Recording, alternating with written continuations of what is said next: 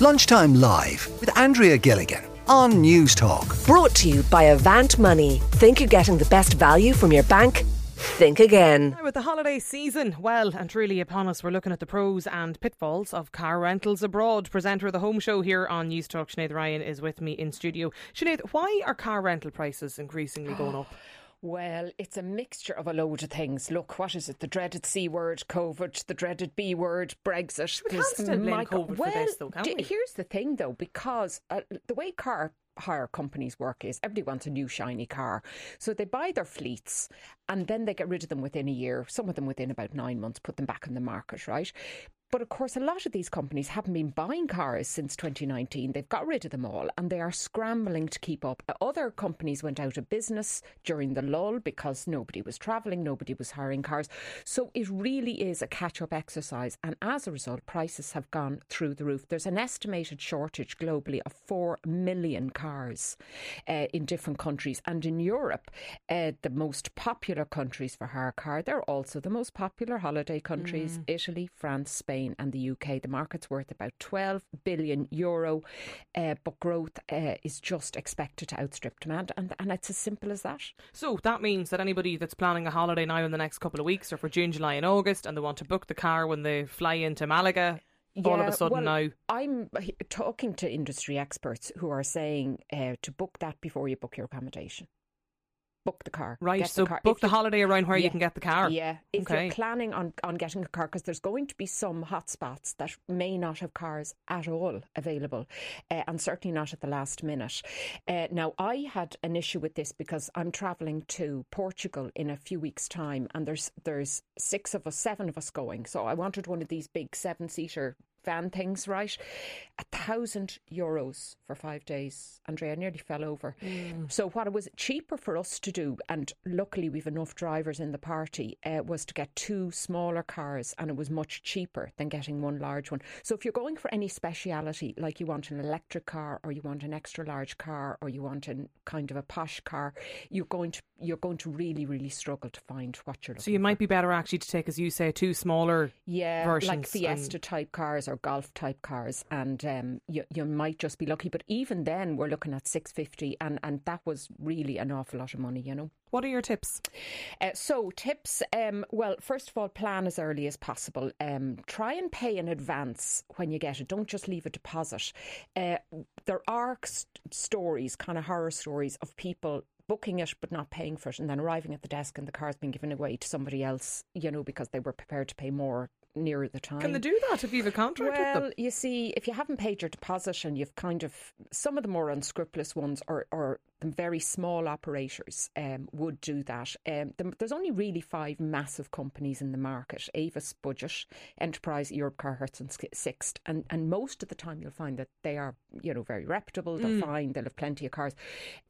So my other tip is that if you really want to save money, try and find an operator who's not based in the airport, because obviously they pay a premium for the desk and the big car park that they have. Now, it might mean you have to get on a shuttle and lug all your stuff kind of 3 miles down the road to a town, but that can save money. Insurance, this is the big one, of course. Upselling is not only common but mandatory for staff over there. That's how they make their commission. It's how they make bonuses. So you'll arrive, you'll be told you don't have enough insurance, you don't have the right type of insurance. Here's other types that you have to get. Everybody has experienced that. The big kind of rip-off is for car excess insurance. So this is the first bit of any claim that you would pay. Now at home, on your car policy, my car policy, that's about €250.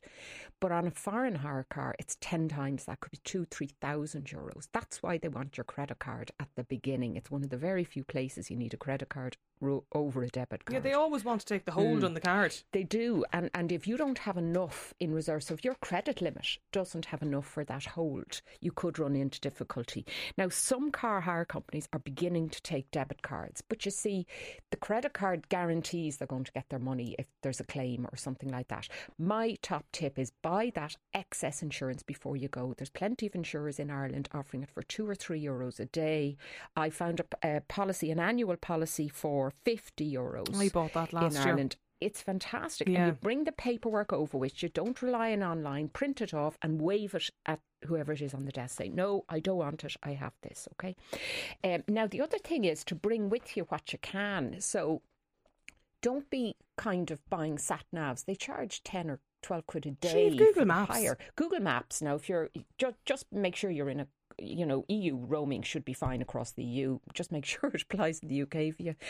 Car seats and booster seats and all that kind of thing. Most of the airlines let you travel with that free of charge. So rather than hire them, bring them with you, The other thing is the fuel policy. Now, this is the number one complaint. This is where people get stuffed.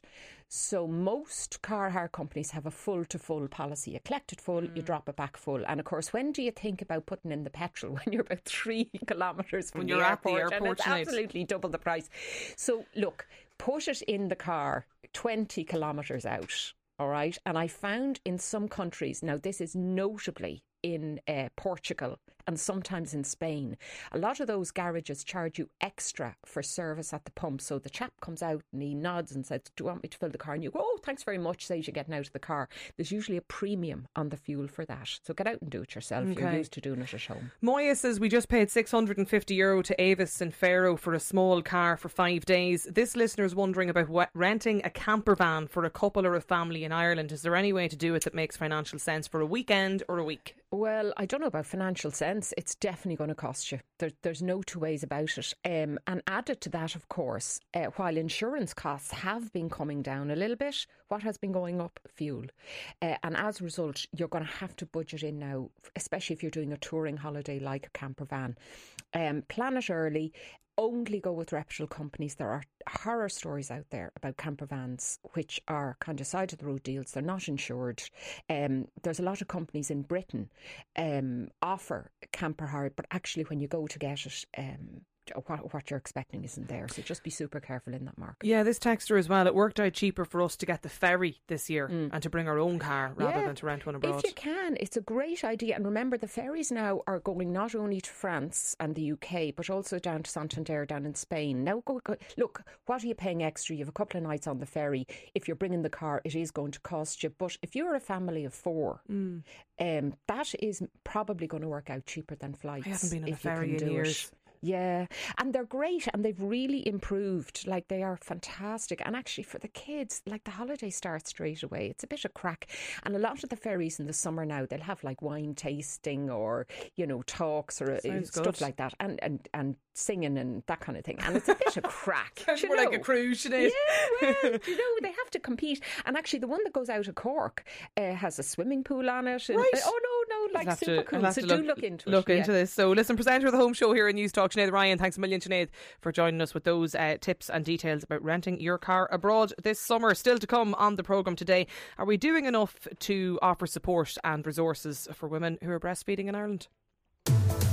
Lunchtime Live with Andrea Gilligan. Brought to you by Avant Money. Weekdays at midday on News Talk.